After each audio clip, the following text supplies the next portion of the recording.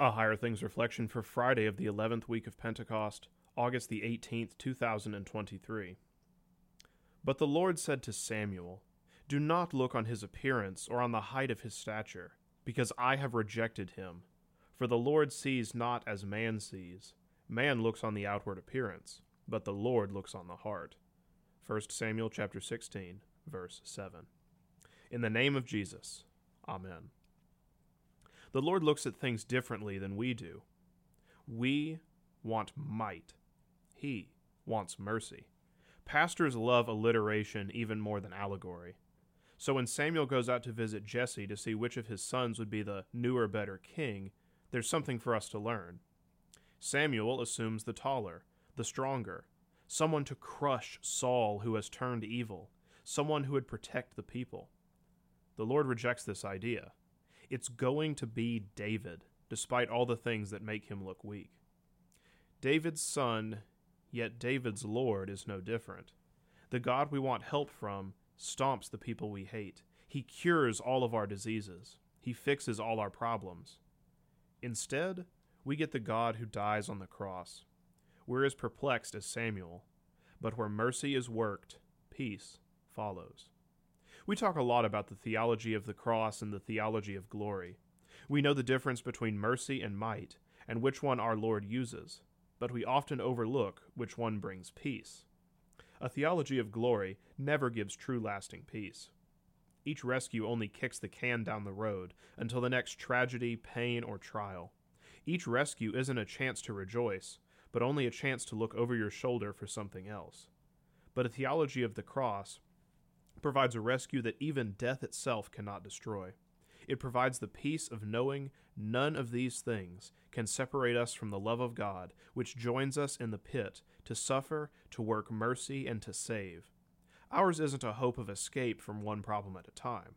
Ours is a hope of salvation that none of our problems can rob us of, whether we have them or not.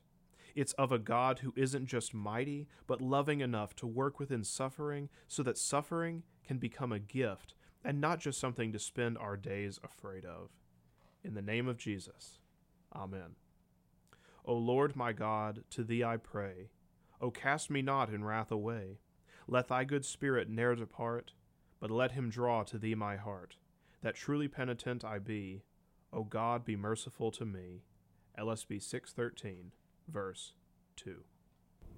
I thank you, my heavenly Father, through Jesus Christ, your dear Son, that you have kept me this night from all harm and danger, and I pray that you would keep me this day also from sin and every evil, that all my doings in life may please you.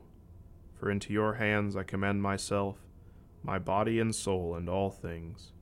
Let your holy angel be with me, that the evil foe may have no power over me. Amen. Our Father, who art in heaven, hallowed be thy name. Thy kingdom come, thy will be done, on earth as it is in heaven. Give us this day our daily bread, and forgive us our trespasses, as we forgive those who trespass against us. And lead us not into temptation, but deliver us from evil. For thine is the kingdom, and the power, and the glory, forever and ever. Amen.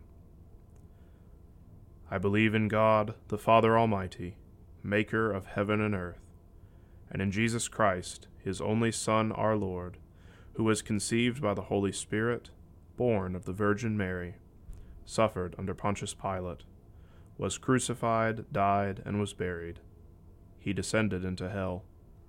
The third day he rose again from the dead.